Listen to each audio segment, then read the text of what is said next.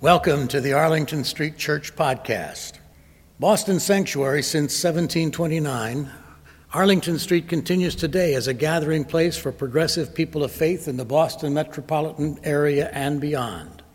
Please visit ascboston.org for more information about this historic Unitarian Universalist congregation. We're located at the corner of Arlington and Boylston Streets in downtown Boston, Massachusetts. Arlington Street Church, gathered in love and service for justice and peace.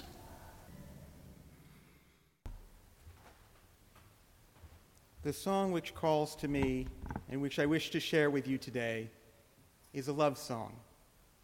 It is a song of passion and pleasure, of joy and joining. It is also a song of pain, of longing, of belonging, of the conflicts and tensions which come whenever lives come together so intimately. Each love song we sing and hear, and each way it is sung, is unique, just as each intimate relationship is unique and beautiful in its own way. The theme which runs through all of these is universal, with endlessly diverse variations. How often we forget this. How often our minds connect so strongly to one song from our memory and think of it as the universal song, the ideal by which all others are to be measured. Consider the song sung as our first hymn this morning, Kisses Sweeter Than Wine. Even the title is an echo of the first lines of the biblical Song of Solomon, "Let him kiss me with the kisses of his mouth, for your love is better than wine." How could such a song not be universal? Well, for one thing, it follows the confines of gender, not only in that it is a story of a man and a woman, but of a man pursuing a woman, as traditional gender roles demand. Even more ideal, the man did so having never been kissed, and presumably neither had his partner, the two falling in love and marrying. As lovely as that story is, the majority of people go through several relationships before choosing to join with another for the long haul. Some may never settle into a permanent relationship, yet still be perfectly content. The idealized couple in our song have children, but not all couples do. And while most people couple and remain monogamous, or at least try to, some find love and joy in groupings of 3 or more. And what of the qualitative ways in which love is made manifest, the tempo and the mood? Here I would cite another song by Bill Morrissey, where another husband and wife discuss what kind of wood to put in their stove on a cold winter night. Sipping a glass of wine, she suggests filling it with birches, inviting him to watch as the fire burns bright, as they did in their younger days. Yet he, grumbling about how he hates a cold house, insists on using oak, which will burn as long and hot as a July afternoon. So often we are drawn to the bright passion, like burning birches, yet told to strive for more mature and lasting love like oak. Yet, like the woman in Morrissey's song, how we miss the splendid, hungry light of first romance, however brief, wondering how we could have both birches and oak. Finally, the satirist Tom Lehrer takes that notion of fiery, all-consuming passion to a darkly humorous extreme. "I ache for the touch of your lips, dear, but much more for the touch of your whips, dear. You can raise welts like nobody else as we dance to the masochism tango. Let our love be a flame, not an ember. Say it's me that you want to dismember. Blacken my eye, set fire to my tie as we dance to the masochism tango." Now, who could take something like that to heart? Well, as satirical as that is, many of us in the BDSM or kink community have embraced Lehrer's parody as an unofficial anthem. For once, someone has composed a song which, however imperfectly and mockingly, acknowledges that what we do is about love and passion. So many songs, so many ways to sing them, such a variety of ways to find joy, love, pleasure, and connection with one another. What then is the theme, the common thread which joins them all together?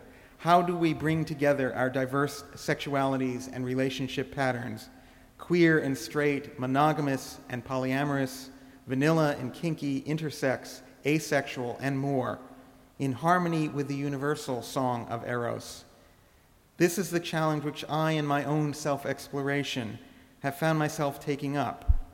How do I bring the principles and values of my UU faith to bear on something so intensely powerful and personal? And how can we, as a spiritual community, do so in a way which transforms ourselves and our world for the better? Let me offer then a few thoughts. If we believe in the inherent worth and dignity of every person, then let us affirm in word and deed alike that each of us is deserving of love, joy, and pleasure. Sounds obvious, but how often we forget, not only for others, but for ourselves. If we believe in justice, equity, and compassion, then let us speak out against both discrimination towards sexual and gender minorities and sexual abuse and exploitation. Let us further temper our attitudes and actions with compassionate concern not only for the victims of these wrongs, but for their perpetrators as well. If we believe in accepting one another as we are, then let us affirm each person's self-determination and how best to fulfill their desires, encouraging one another in a sexual ethic governed by honesty, respect for oneself and others, mutual consent, awareness of risk, and the affirmation of pleasure. In her book, Sensuous Spirituality, Virginia Ramey Mollenkott recalled that one of the greatest gifts of inspiration she received was the advice to avoid condemning any other person's attempts to relate, however imperfect we may find it to be. If we believe in a free and responsible search for meaning and truth, then let us speak up for comprehensive education on sexuality, not only for our children and youth, but as part of a continuous and lifelong process of growth, as a way of furthering our understanding and appreciation of the human condition. If we believe in democracy and the right of conscience and the goal of a just community with liberty for all, then let us provide safe spaces where people can discuss their questions, concerns, and desires regarding sexuality and relationships, whether with an intimate partner or in the context of community. And if we believe that we are part of an interdependent web of existence, then let us be mindful that our erotic selves are an integral part of our whole selves, and as such, one with a vital spiritual component. Let us not only infuse our respective sexualities with spiritual values and practice, but in return enliven our spirituality with a celebration of the sensuous and erotic, recognizing and affirming, as late John O'Donohue noted, the secret relationship between our physical being and the rhythm of our soul, that the body is the place where the soul shows itself. The body is the place where the soul shows itself. Above all else, my friends, let us not be complacent. It is easy to compare ourselves with those holding more conservative and puritanical approaches, patting ourselves on the back for being so much more welcoming and open-minded. But the challenge of our progressive faith is that we must constantly question and challenge one another. We must not only speak our truths in love, but listen when others do the same, and be mindful that doing so also means speaking truth to power, including the powers that be amongst us. To hearken back to the admonition of Jesus, we need to look for the mote in our own eye before pointing to the speck in others. The love song which calls to each of us is but one variation of the song which Eros sings to us all. Some can sweep us away, others make us think more deeply, and a few may even freak us out. But each one in the repertoire has something to tell us about ourselves and our wider human family. Like love and joy and pleasure, these songs are something to be shared so that each of us may learn and grow and heal. Amen, and blessed be.